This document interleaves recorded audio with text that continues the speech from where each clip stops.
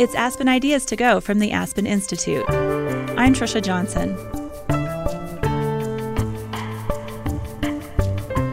Google overparenting and the top search results read 5 signs of overparenting, the abuse of overparenting, and the overparenting crisis. The idea that we're trying to provide a perfect happy childhood for our kids is well documented. So how can we avoid this sort of parenting on steroids? Some say it's making it harder for kids to grow up. Aspen Ideas to Go brings you compelling talks from on-stage events held by the Aspen Institute. Today's discussion is from the Aspen Ideas Festival. The Institute is a nonpartisan forum for values-based leadership and the exchange of ideas. The way kids are being raised in America today is different than it used to be. Parents now play the role of friend in their kids' lives. Mom and dad often step in to combat any discomfort their child may experience, and parents are giving up their own lives to go to every baseball game, ballet practice, or tournament.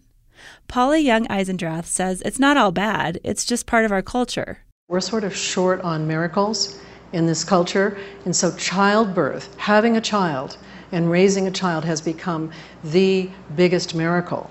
And so people are investing in their children as though they were God. So what's the happy middle ground between overparenting and underparenting?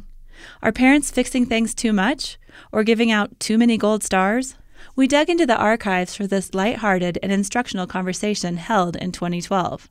Journalist Katie Couric leads a discussion with psychotherapist and writer Lori Gottlieb, psychologist and author Madeline Levine, and Paula Young-Eisendrath.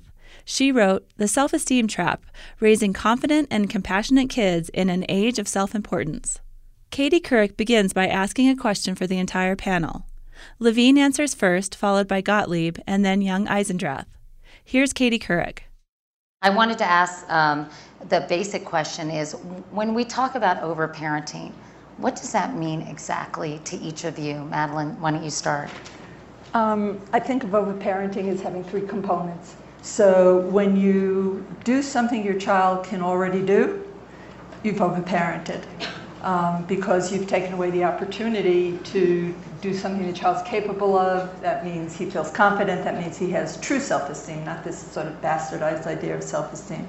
So don't do what your kid can already do, and don't do what is just outside of your kid's area of expertise. We call it the zone of proximal learning, because that's where a kid pushes themselves a little bit. And if you need to step in, if they can't get it, you can step in, but let them have a shot at it. And I'd say the third idea about overparenting that I have is when it's really your own needs that are being met as opposed to your kids' needs. And I asked Katie if it was okay to tell you this very quick story. So sitting in my office, and I've got a dad and a very bright son sitting in the office with me, and the kid is trying to decide where to go to college.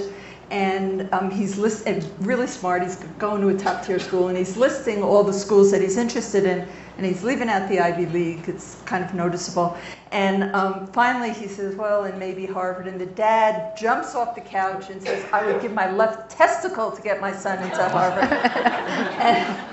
and that's an example of, that's the father's need. The kid has his own developmental needs of growing up and going to school and figuring out who he is. He doesn't have to worry about his father's gonads. So when you find yourself sort of putting your own stuff in as opposed to really listening to your kid, that's overparenting too. My triarchic theory of overparenting. I agree with everything Madeline said, and overparenting really comes from a place of anxiety. I like this father with his testicle. And an example of it, I think sometimes it's easier to describe with example, is, so I wrote this article called How to Land Your Kid in Therapy, Why Our Obsession with Our Kids' Happiness May Be Dooming Them to Unhappy Adulthoods for the Atlantic. And one of the examples in that piece was a preschool teacher that I interviewed said, the parents are the ones who are so anxious. So a kid comes into preschool, the parents are signing the kid in, kid runs over to the sandbox, picks out a dump truck that he likes, the other kid in the sandbox grabs it from him. They kind of, have a little back and forth over the dump truck. The kid finally gives him like this other crappy truck and says, no, this one's for you. And so the mother has a fit over this. Mother's like, that's not fair. The good one was his. And the preschool teacher has to kind of talk the mom down not to go over there and try to orchestrate this thing between the kids. Well, that's what overparenting is, what Madeline said. The kids could handle it. The kid was resilient. The kid was flexible. The mother was not. Polly? Yeah, actually, I agree with everything that's been said already, and I would only add a couple of maybe refinements of that. One would be that that kind of interfering or running interference deprives kids of learning from their direct experience. They're learning instead some kind of distraction, and that distraction might be the parent running interference in a situation in school. It might be what I call drunk praise, where the parent says, great job, that was terrific, when it really wasn't, or that's just a statement for filling space. And when you take in a lot of junk praise, you want more junk praise. It's like junk food. And so you can build a kind of an atmosphere of interfering with the child being able to concentrate by doing this kind of junk praise. I have my own little story to tell, which is a very good example from my side of the where I live in Vermont. So I get a call from a woman who's a nurse and obviously feeling kind of desperate about her son. And she says, I've read your book and I'd like to come in and talk to you about my son because I'd like him to see you in therapy. And so I say, well, how old is he? 39. I say, I expect he probably could call me himself and probably could come in and talk to me. And she said, I think I need to come in and kind of set it up and tell you what's going on. I said, well, therapy's a confidential relationship. She said, but you wouldn't have to tell him, And I said, I would only do that if you had a dependent child. She said, well, he moved home when he was 31. He is a dependent child. So it was, and this is an absolutely true story. And I felt for the mom. I mean, she was really desperate. He was a kid who had graduated from an elite university, computer programmer, had done very well, and then kind of crashed and burned, moved home, and had not moved out. So that's my story on overparenting. So when did this whole trend of overparenting start? Did it start with kind of the free to be you and me, everybody gets a trophy at soccer practice, and can you pinpoint a moment in time where this seemed to develop? Because I was raised very differently than the way I'm raising my kids, and was it in the early 90s? When was it, Madeline? I think it was a little earlier than that. Yeah. I think it, I'm an old baby boomer, but it's younger baby boomers. What did we have on our walls? We had, you do your thing, I do my thing. I'm not here to live up to your expectations. You're not here to live up to mine. It was sort of like this highly individualistic, we're so special, never trust anyone over 30. And so that's the 60s. And then the 70s, you have greed, Wall Street, greed is good. And so I think there was kind of a shift away from a collective feeling about what parenting was, and people were moving all over the place. The rabbi or the priest didn't stop by anymore, and there was just a shift in what was valued, and metrics became incredibly important. So how much you made, did your kid get an A, any way that you could measure yourself, because the old way of measuring yourself was kind of within the community, the pillar of the community. That was the good guy. Now it's the guy who makes the most money. Every kid knows how to figure out the cost of the house and stuff like that. So I think it's somewhere around the intersection of our own sense of incredible specialness and entitlement and a deteriorating culture that has become increasingly reliant on metrics for measuring how well you're doing. Polly, I know you've studied the self-esteem movement. Yeah. When did that happen, and what was it exactly? Well, it was in the 70s, I mean, in the 70s there was a movement that was an educational movement. It was in the schools. It was a parenting movement. And it was kind of like, you can do anything. You're great. And I actually went to graduate school during that time. And so when I came into graduate school, I had young children, and I was parenting them more or less the way my mother had. And I came from a strict background, working class background. And then I went to graduate school, and I changed everything. And I was praising them and putting the stuff on the refrigerator and all the gold stars and so on. And I think that was really the shift over. It's when my children start identifying me as a person who didn't really want to be a parent, wanted to be a friend.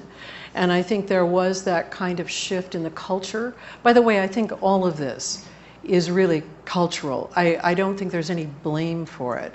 I don't think there's any reason why parents should feel ashamed or sort of self-conscious about it, because we did it together, and we did it for good reasons.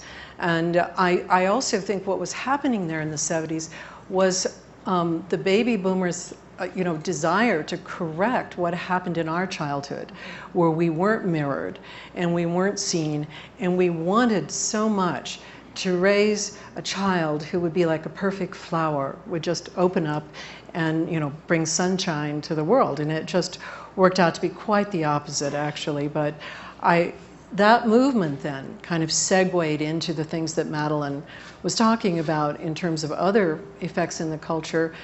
And then I think to top it off, one of the things that I've observed is that we're sort of short on miracles in this culture. And so childbirth, having a child and raising a child, has become the biggest miracle. And so people are investing in their children as though they were God. I mean, this is the miracle. And this, I think, is a fairly recent thing, the miracle aspect. Right. And we'll talk about sort of how this has been manifested more, but you guys have some funny stories. I mean, I gave the graduation address at UVA this year, and I talked about the fact that Teresa Sullivan, the reinstated president of UVA, told me a story about how a kid who graduated from the Darden School of Business went on a job interview and brought his mother with him. Yeah. So, I mean, obviously, you have all sorts of stories. Entertain us for a minute, will you? And tell us some funny stories about, like, parenting on steroids, where it's so embarrassing. Well, you do know that it's confidential, all right? Well, you don't have to give any names. Lori? Well, I mean, these are some things through my reporting as opposed to my therapy practice, so not confidential. There's a school in Los Angeles where one parent complained to the head of school that the kids were getting the comments on their papers in red pen, and apparently this was very traumatizing to this person's child. The red was, felt very uncomfortable for this child, and asked if the comments would not be in red. And at the same school, the headmaster was asked if, when a kid got a boo-boo, if in pre-K or K, if they could use red washcloths so that the kids would not have to see their blood on the washcloth. Red is a big theme here. And there's a red theme with this, and those were different parents, by the way. But I think that speaks to the kind of anxiety that, should our kids experience any kind of discomfort, that we're going to go in and solve the problem. And kids who have their problems solved for them don't believe that they can solve problems. And the truth is they can't. They have no experience solving problems because mom and dad have always fixed it. Why do you think baby boomers in particular are living so vicariously through their kids and can't seem to tolerate their kids' unhappiness? I mean, what is it about this particular segment of the population that we're seeing this so prevalent in? What do you consider to be a baby boomer? Because I think there are people younger than that who are parents. Well, I'm 55, so I'm kind of on the, sorry, Madeline, the baby boomers. So what is it? I forget the actual age span, but what is it, like 50? Sorry? 1946. To 64? Is it to 64? No, I think it's like to 60, right? Yeah. So there are parents out there who are younger. 46 to what? Than baby boomers, and I don't 64? know. Lori is. Oh, those are really young baby boomers. Okay. You're an ex. Okay. So yeah. But I think a lot of parents are afraid of having their kids not like them, which is a big thing. They don't want their kids to feel like they're like the mean parent.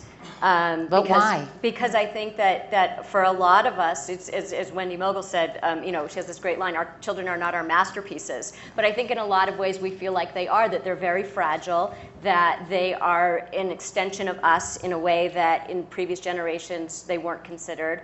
And that, we like to say, can I say something you said from breakfast today about Maybe. Katie has a very accomplished daughter, and she was saying that it actually makes her feel good to say that her daughter goes to Yale. And It does. I admit it. and that's so normal. And I think that's the thing, is that, where's the line between sort of, parental pride and then getting our own sense of the holes in our own lives filled by the accomplishments of our children. Right. And what about, Lori, let's talk about sort of the changing social fabric of society and why parents gravitate to their children sort of for their whole world, opposed to what it was like. And Madeline, you can jump in here. Yeah, well, one of the things I think about that is that we're doing a very bad job of presenting adulthood as something to strive for. So I have three sons, which meant I spent years, if not decades, in the bleachers, because that's what everybody did. I mean, they were on the select team, and you see I got that in. And so I went, like every other parent, to see them every week for years, because there's a big age difference between them. And at some point I realized, like, my husband who's in the audience here, I was going to the East Bay of the Bay Area, and he was going up north, and we hadn't seen each other for weekends at a time. And what did we do? We sort of sat passively in the bleachers week after week after week, watching children play a game. And when I realized that, and realized I could have had brunch with my husband, I could have spent some time with a girlfriend, I could have learned something about broadcasting or jewelry making. Or you could have written another book. I could have written, sort of more downtime for myself. And I thought about it in terms of how attractive does that look as a model of adulthood, that your mom has nothing to do every single solitary weekend but watch you kick a ball. And in the bleachers. And if you turn it around, if you think about what would it be like, like I like folding laundry, right? So what would it be like if I said to my kids, I really enjoy folding laundry. I'm pretty good at it. So for the next, 6 months on Saturday morning, we're going to watch me fold.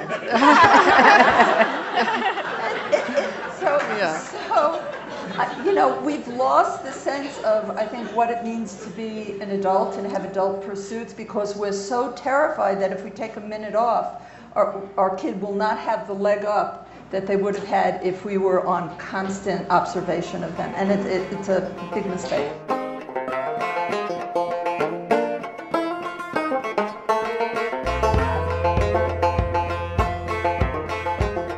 You're listening to Aspen Ideas to Go. On the show today, the perils of over-parenting.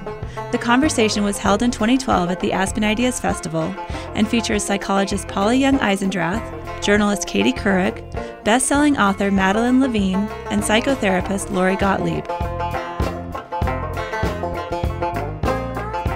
Find Aspen Ideas to Go on your favorite podcast app.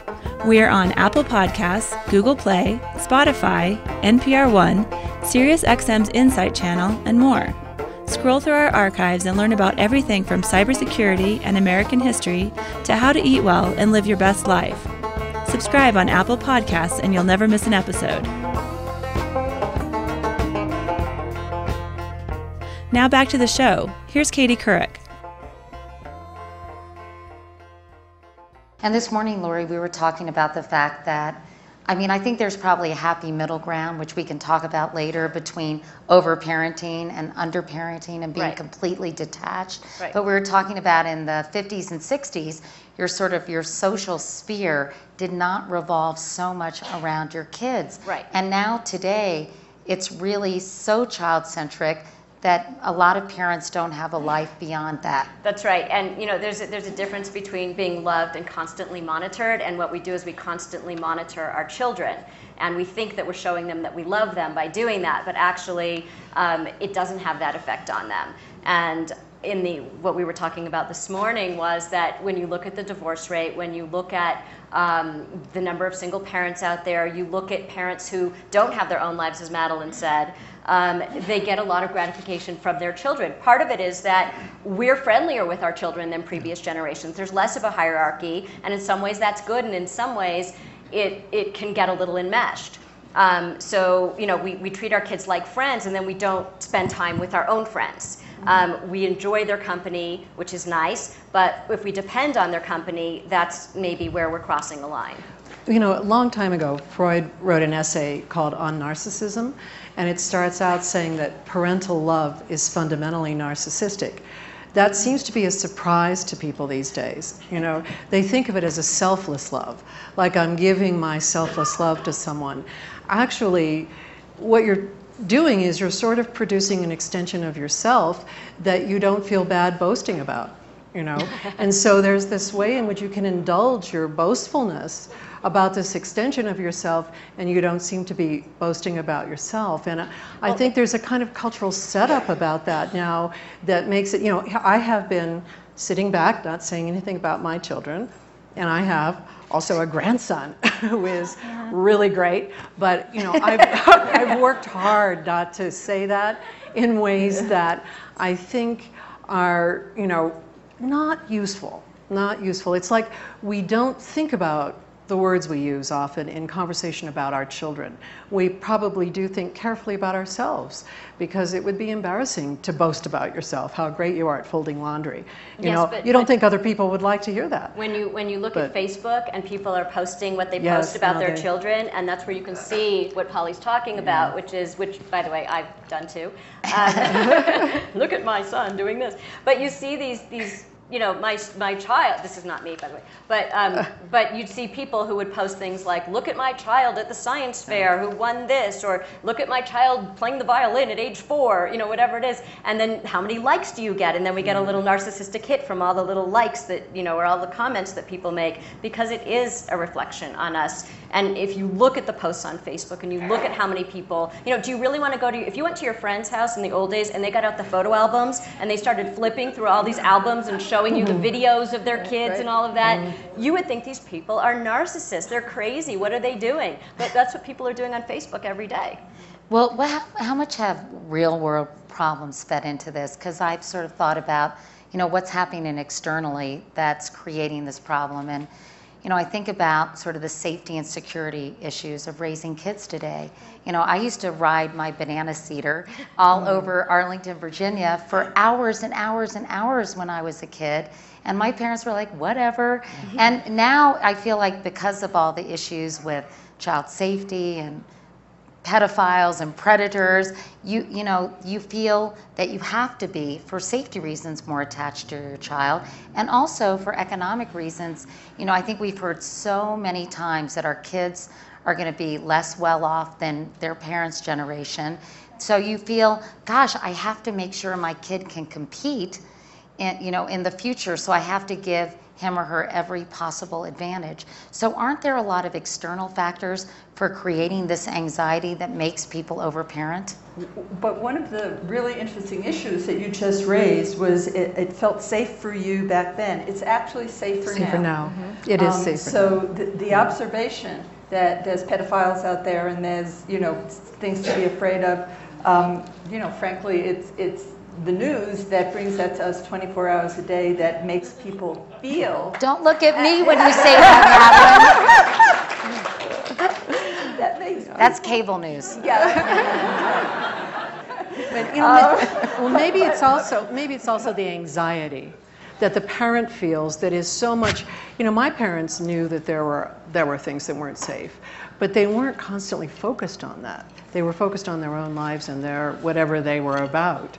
So it is the fact that it's safer now. Right, but go ahead. Well, your kid has, statistically, your kid has more of a chance of being injured in a car that you are driving, that you are actually, driving your child, right. than, having one of these other terrible things befall them.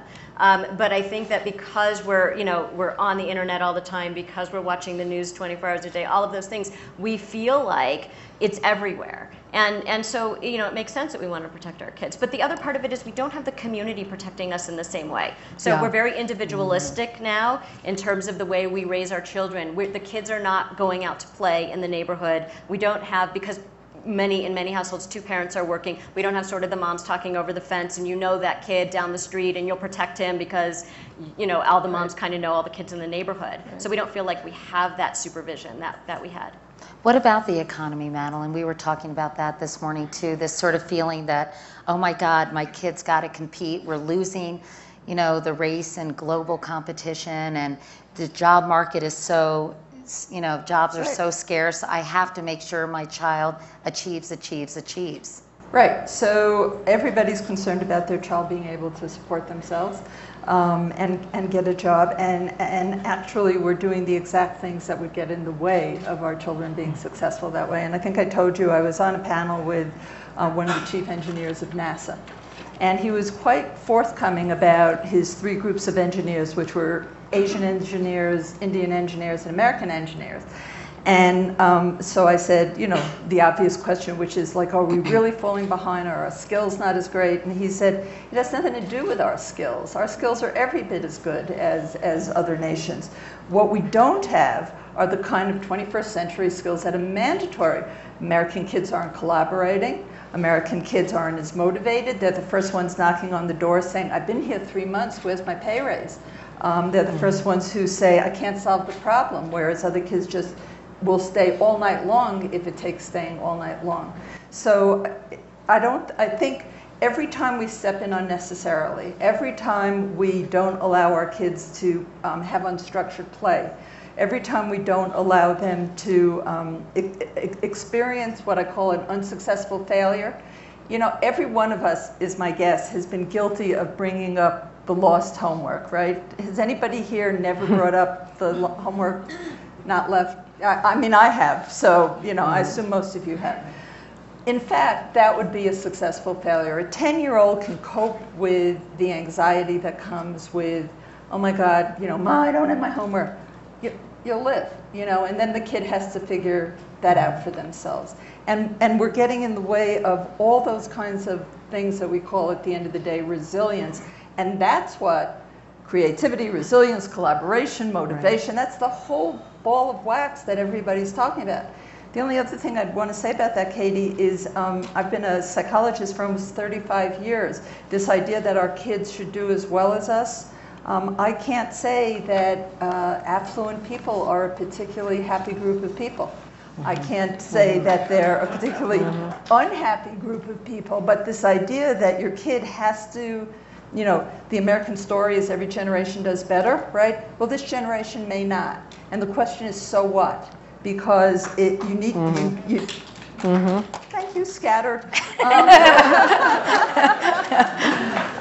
You make $70,000 or more, that makes a difference. You make $700 million, it doesn't make much of a difference. Yeah. The issue about happiness kind of enters into all of this, I mean, I think that parents want their children to do well because they assume that will increase their happiness, that somehow their sense of satisfaction in life will be deepened. And I have a little story to tell about somebody who came to see me in therapy, somebody I call Jason in the book. He was 24 years old, in Vermont just for the summer because he was working with a landscape architect. He had graduated from an elite university. He's very, very good looking, had a family name that you'd recognize, and he'd spent a year abroad in China. All these things are sort of requisite these days, I think, for a certain kind of young person.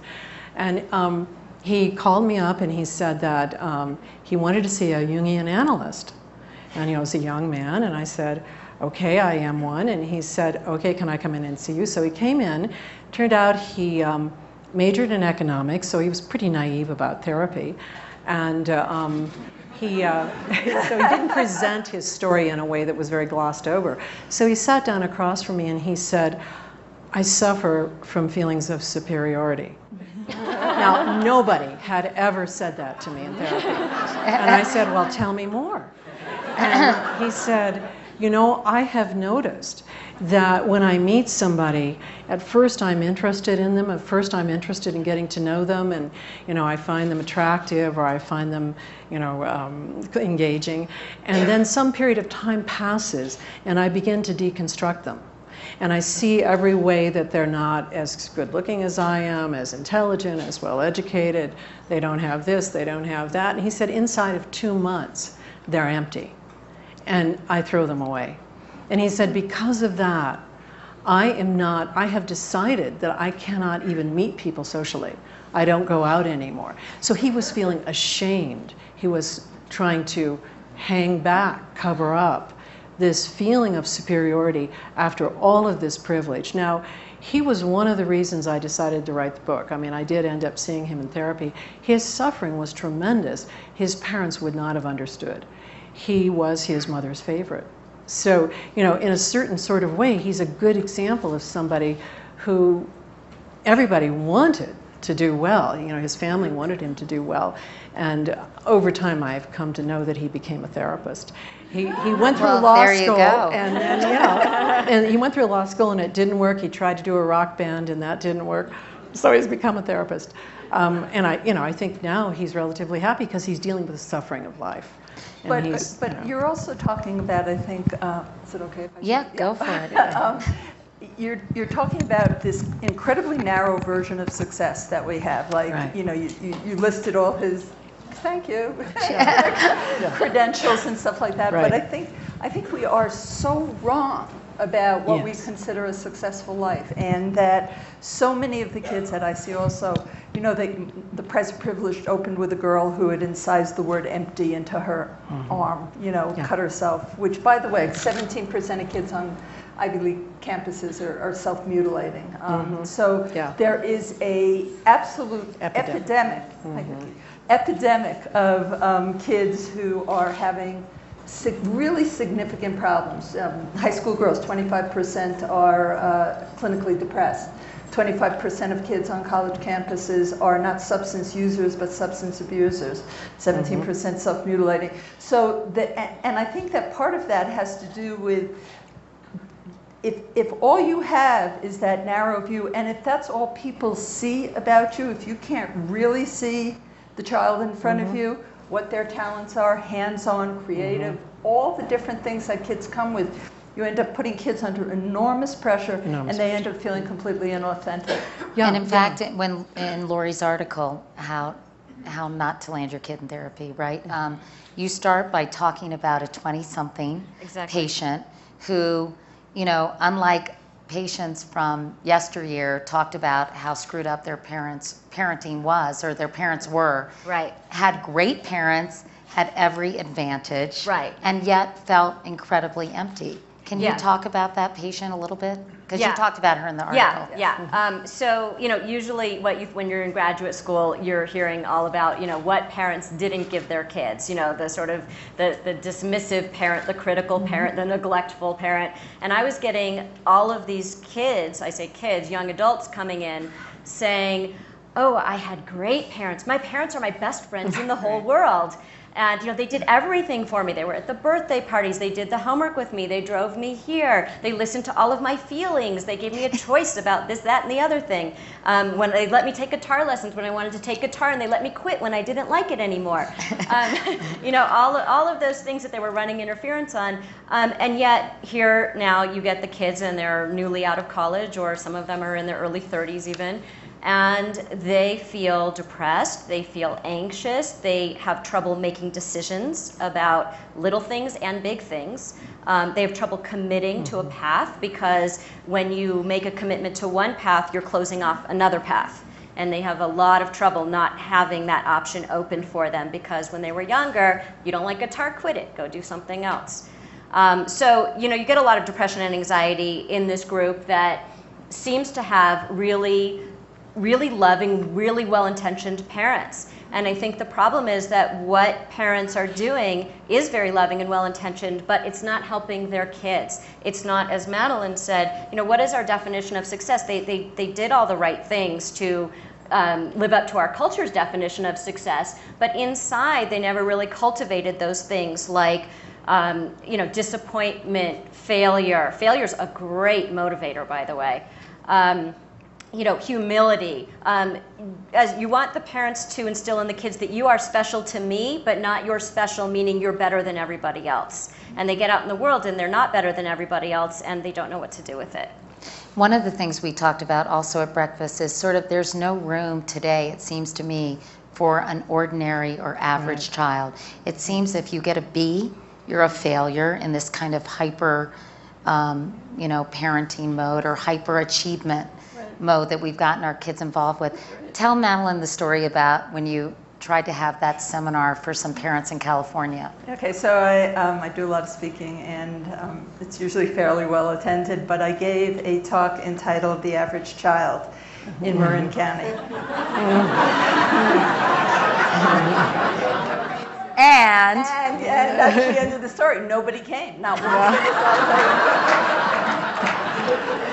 Which I guess means there is not a single average child in the entire county of Marin. But the fact of the matter is, you guys were saying to me that 80% of people, children and people, are average. Sure. Right. And, but why can't we tolerate people who are not exceptional? Well, there's a pressure now to be extraordinary, and that has come with this whole sort of self-esteem movement in which, you know, kids feel that they have to show up with something very special in order to fulfill the sense that there is something extraordinary about them. And that puts them in a frame of mind that is really kind of a relentless pressure and an enormous amount of self-focus, like focusing back on the self again and the self-conscious emotions, most of which are quite negative, like envy and shame and guilt and jealousy and self-pity. These emotions are very high in this group, and it's often classified as depression, but actually it's more of a shame-based kind of collection of self-conscious feelings. And so in these kids that have had all these advantages, they end up actually being obsessed with themselves with a sense that somehow they can't be just ordinary, where actually being ordinary is a great relief. Because more pragmatically, a lot of the things parents are doing are not effective, like the Einstein videos or specializing in a sport, getting a kid to start going to soccer camp when he or she is 3 years old, and all these kind of hyper-parenting activities. You're telling me early intervention isn't really effective. Early intervention, well, I think the culture is earlier is better, more is better. And actually, that's absolutely not true. I know I'm not supposed to be geeky, but the data... No, you can be geeky. I told you can use your data. I can use my data. You know, your child watches Baby Einstein, they learn 10 fewer words per hour of watching Baby Einstein. You put your child in a play-based preschool, 3 years later they are doing much better academically than if they went to an academic preschool. Child early specialization in athletics, you know, talk to any orthopedist and you have repetitive stress injuries on very young children. Our own child needed knee surgery by 18 from being a catcher. So it's as if we think we're going to fool development. So what does a young child need? A young child needs to play. Because it's in play that the world gets miniaturized and they learn how to do stuff. And it's social. You know, you take something as absolutely ordinary as the game of chase, which looks like nothing's happening, right? They're just running around. But you got a chaser and a chasee and a negotiation about who's the leader, when's is the game. I don't want to play anymore, game's over, you know, and now I have nobody to play with. This is the work of early childhood, not learning words a few months earlier because it doesn't matter. You know, Finland, which is the exemplar of education in the world at this point, doesn't even start teaching kids until they're 7 years old.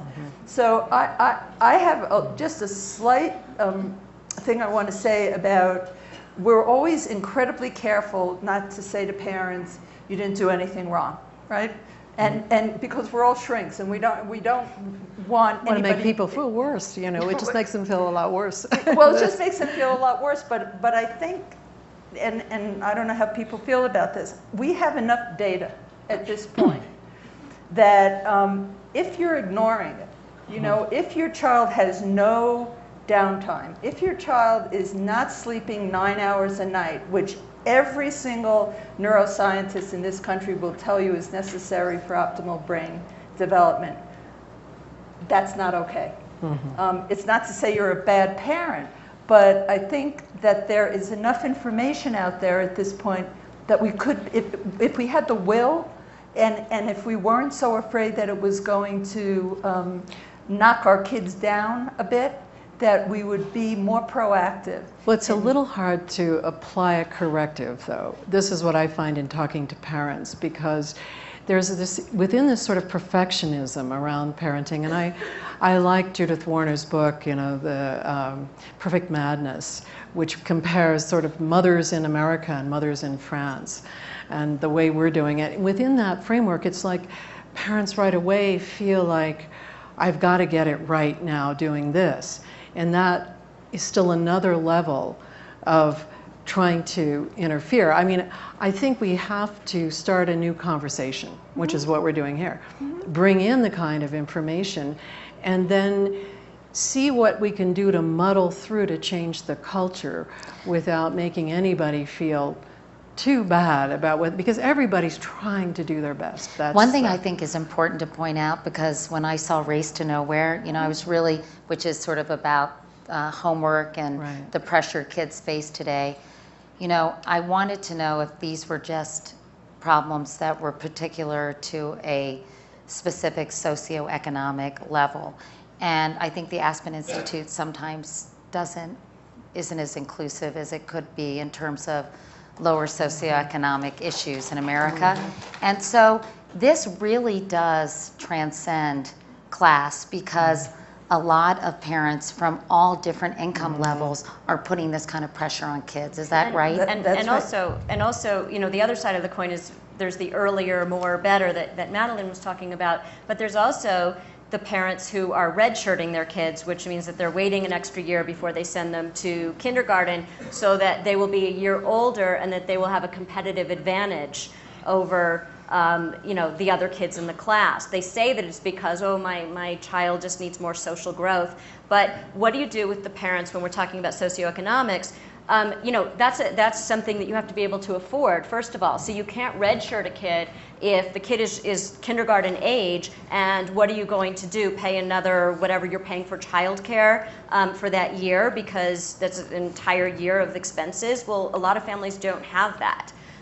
So it's kind of a, you know, a high-class problem. But again, it's because of the edge. And so this never happened. When you were 5, you went to kindergarten. Now we have 7-year-old people turning 7 in kindergarten, and they're this tall, and nobody thinks that's ridiculous. The other thing I wanted to say is that about this average idea is that a lot of psychologists nowadays are getting kids sent to them. It used to be that when kids were sent to a psychologist by the school, it was kind of, you know, it was something that the psychologist was probably going to have to give some bad news, like your child has a learning disability or something like that. Now, that is what the parents want to hear. They want to hear your child is dyslexic, your child has sensory processing disorder, whatever it is, your child is a visual learner but not a spatial learner, whatever it is, because that explains the B+.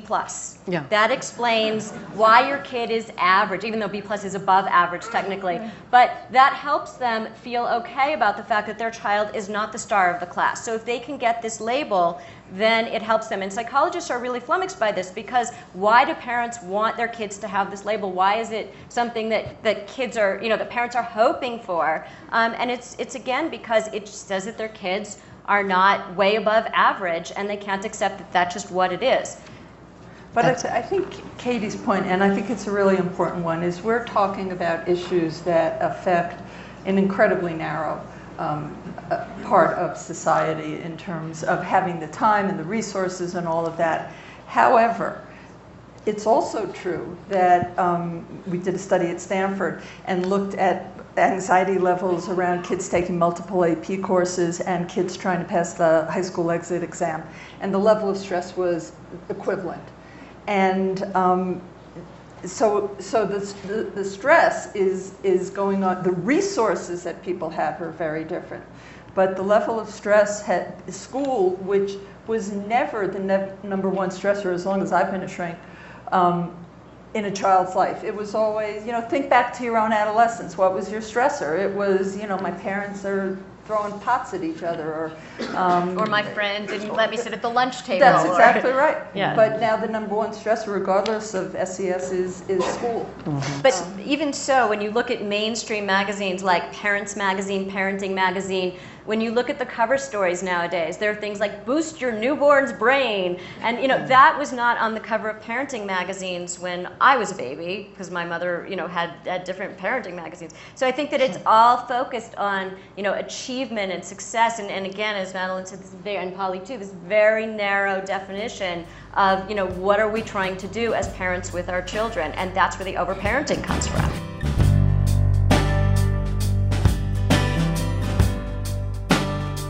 Thanks for listening to Aspen Ideas to Go. I'm Trisha Johnson. One of today's speakers, Lori Gottlieb, is featured in another Aspen Ideas Festival talk about kids. She was on stage in 2012 for a conversation called, "What is the goal of parenting?" For a very long time, parents have wanted their kids to be happy. So the goal hasn't changed, but the meaning of that goal has changed. What does happiness mean for our kids nowadays?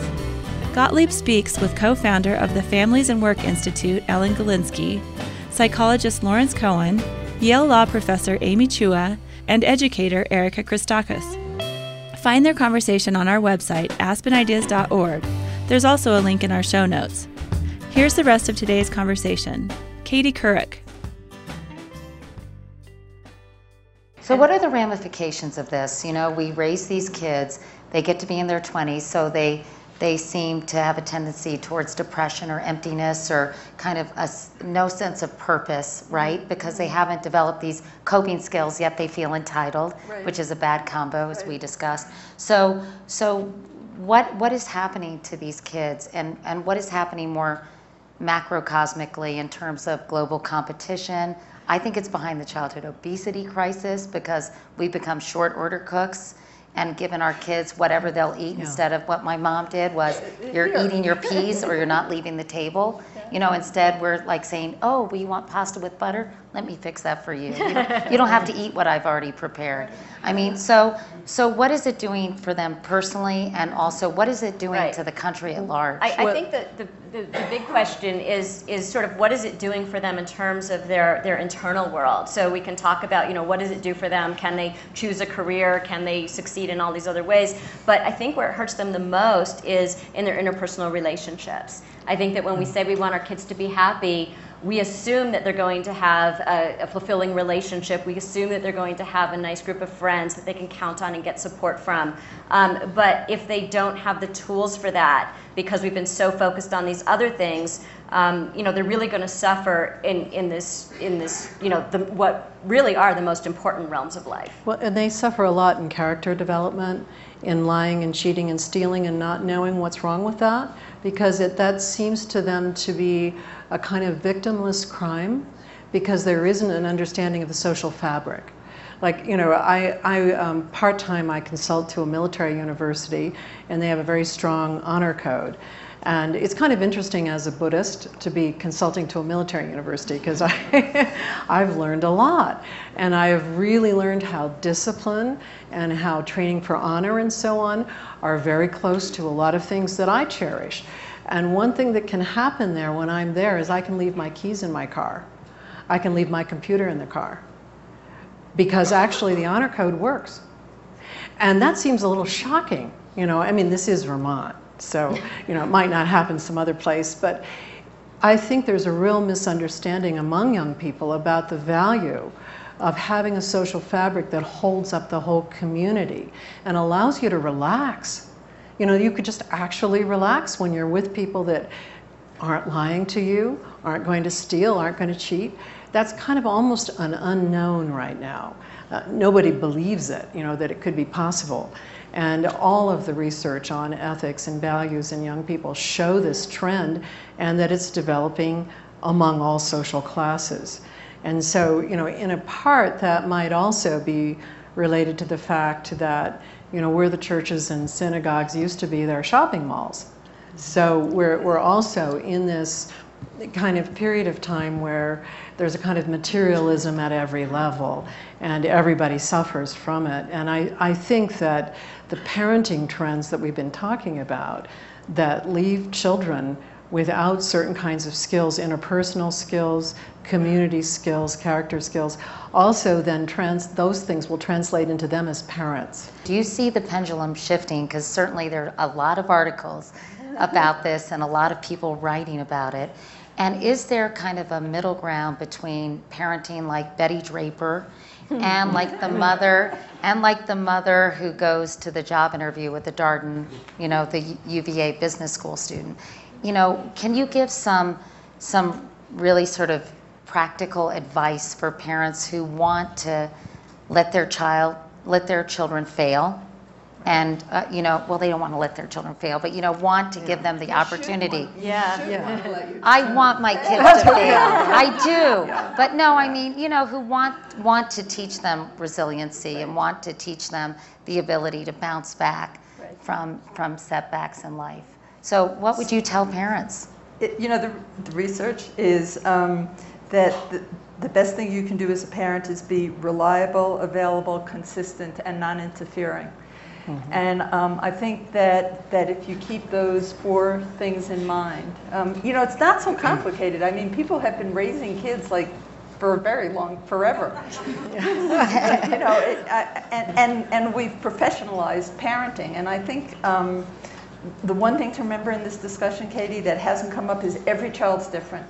And so one child may need a certain amount of help, and another child you may just be getting in the way. So I don't want to leave the discussion without acknowledging that the best thing you can do is have a clear vision of who your particular child is.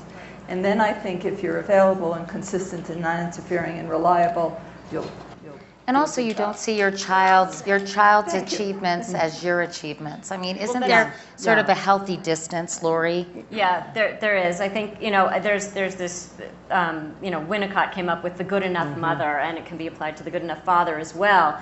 And we forget that. We feel like we have to be the perfect parents, and if we're not the perfect parents, we won't get the perfect child, and if we don't have the perfect child, we're going to feel bad about ourselves. And so I think we have to remember, as Madeline said, it's not as complicated as we're making it, that the good enough parent is actually really good for your child as well as really good for you. And the other thing I wanted to say is, it's kind of like building up your child's immune system as a parent. So if you never expose them to any germs, like failures as a germ, or disappointment, or the kid doesn't, the friend kicks them out of the clique, or whatever happens, and you don't give them an opportunity to be exposed to those germs, then when they are in college or when they are 23 years old, and this is a true story, a friend of mine who's a producer on the Today Show said, a new person was hired, 23 years old, right out of college, and he said, we need this thing right now, we're going live, and she said, oh, just a minute, I'm checking my BlackBerry. And he said, I would have been fired for that. But this is what happens. This person had no sort of, their immune system was very weak. And so this person had never experienced the kinds of things that she needed to have experienced. And so as parents, my advice would be the best thing you can do is to help build up their immune systems, let them be naturally exposed to the germs of childhood. Yeah, and I would agree with all of that, and I would piggyback on that with the research that's out there on how kindness, generosity, and gratitude are connected to happiness. And so in cultivating them within the family, not simply getting your kid to volunteer in some country that needs it, that's great too, but within your own family, having them pay attention to what's actually going on. If someone needs help, if someone needs a door opened, teaching good manners, and the kindness, generosity, and then finally the gratitude. Just asking regularly and expressing yourself as a parent what you're grateful for, because that actually increases your happiness, and very little of it increases happiness quite a lot. And so I would add to that picture of the resilience and the perseverance that come with the kind of parent that you described and the kind of parent you described, that there is this other thing as well that's been well established by research too. Well, you're never going to have a cheaper therapy session than tonight. Thank you so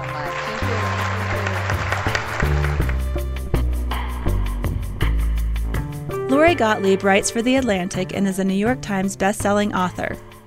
Paula Young Eisendrath is a psychologist, author, and mindfulness meditation teacher. Madeline Levine wrote the book Teach Your Children Well, Parenting for Authentic Success. Katie Couric is an award-winning journalist and best-selling author. Their conversation was held in 2012 at the Aspen Ideas Festival in Aspen, Colorado. Make sure to subscribe to Aspen Ideas to Go so you never miss an episode. Follow the festival year-round on Twitter and Facebook at Aspen Ideas. Today's show was produced by Marcy Krivonen and me and recorded by our team at the Aspen Institute.